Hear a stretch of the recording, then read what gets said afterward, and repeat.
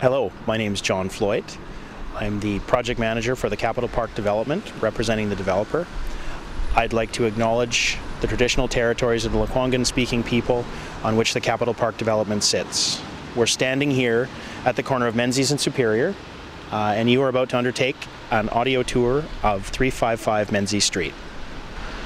Hi, my name is Kevin Welsh. I was the lead project manager focusing on the sustainability and certification of the 355 Menzies Street project.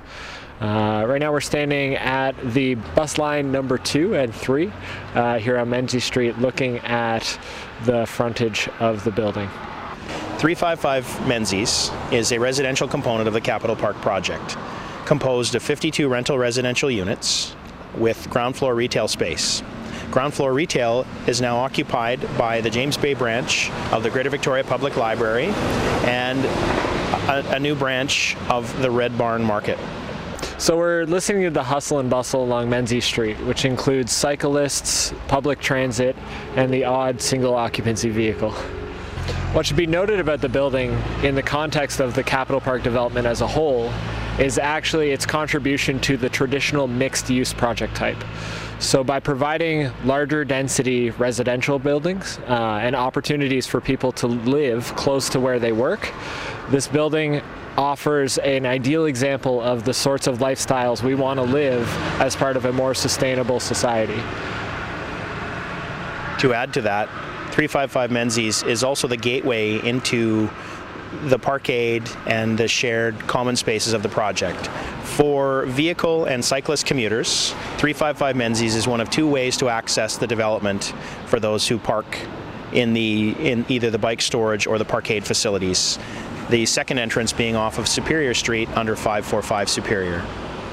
So as mentioned earlier, we have both the Victoria Public Library and the Red Barn Market. Both of these tenants were sought after as a means of providing the types of retail or tenant amenities to the occupants of the building, which provide real value in the context of what people need when they're living and working close to home. So we've now moved inside the lobby, serving the residential portion of the building. This is where tenants and visitors would access the elevators or stairs, as well as a small amenity space for residents, a small library where they can choose to sit, work, read a book, while they want to break from their unit up above.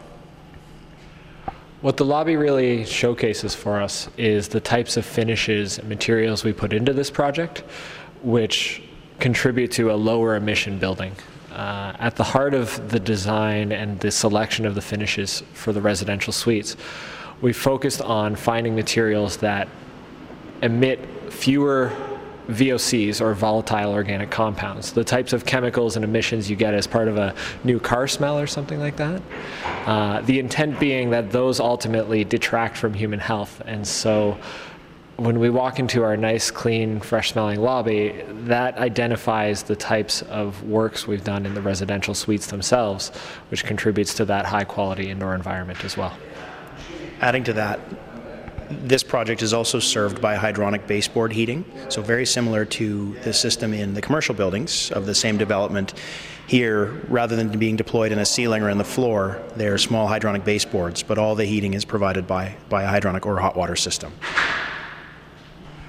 So unfortunately, none of the units are available for us to visit today, all being fully leased. However, they have all been designed to be efficient, compact spaces, either bachelor, 1-bedroom or 2-bedroom spaces. They are equipped with Energy Star appliances, low-flow fixtures, and a variety of durable finishes with the intention that this building will maintain its quality and appearance for a number of years.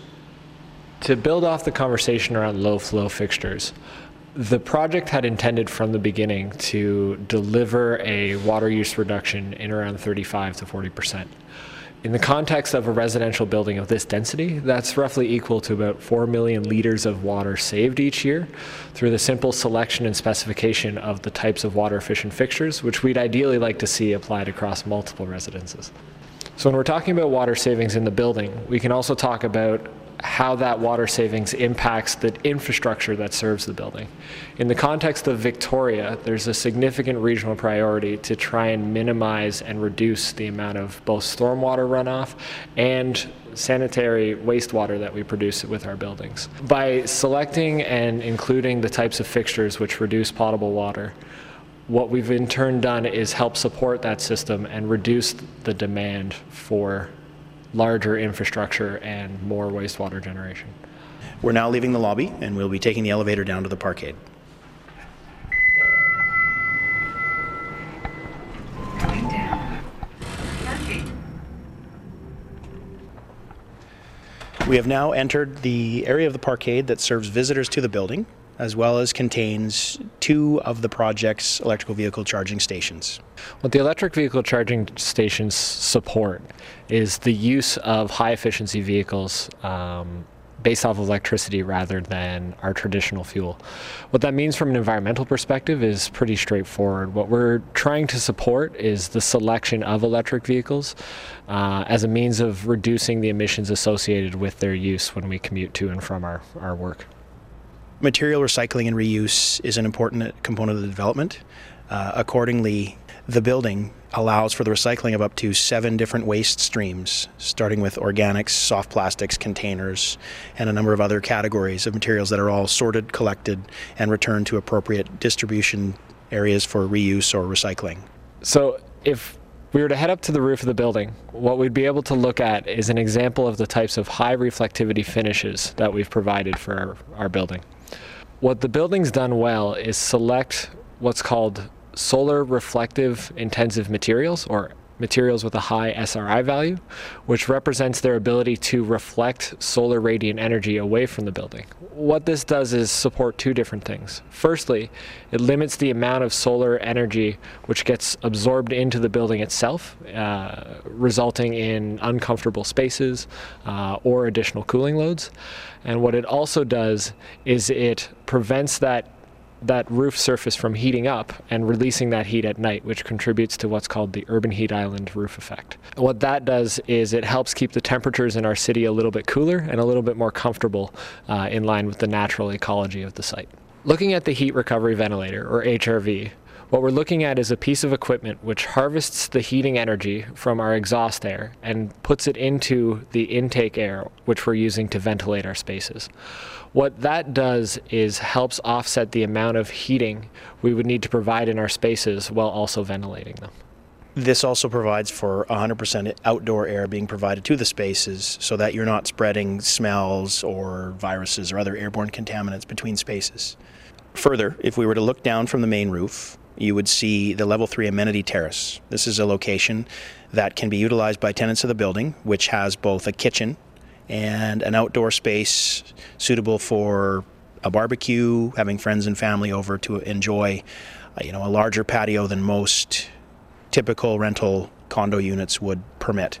Building on the open space story, what's important to acknowledge here is that in many instances, a lot of the high-density buildings, like the one on 355 Menzies, would not typically allow for that type of open space or connection to nature. What the Level 3 amenity space does is it supports a larger intent across both this building and the larger Capital Park site to promote people coming outside of their spaces and engaging with both the landscape and the ecology designed into the space, as well as the community as a whole. Thank you for joining us on our tour of 355 Menzies today. Reflecting on this project, I think the thing that appeals to me the most is the provision of high-quality rental units in proximity to places of work and areas where people can seek amenities, grocery stores, coffee shops, so you really can live and work and commute by foot or by bicycle should you choose to do so. I think what I appreciate most about this project is the way it supports high-density development in a good proximity to local amenities and places of work. What that means for me, and my preference for all things sustainable, is the idea of densifying and making better use of these traditionally underutilized spaces in lieu of canvassing over existing green spaces in what is known as urban sprawl, or just kind of that endless suburban development. This project took a lot of effort and energy to support both providing rental spaces in the James Bay area, but also to make sure it matches the context of the Capital Park development as a whole, which again embodies that type of mix of high quality tenant amenities like the library or like the grocery store, as well as providing high quality rental buildings and market space and market residential units for future owners and occupants of the site.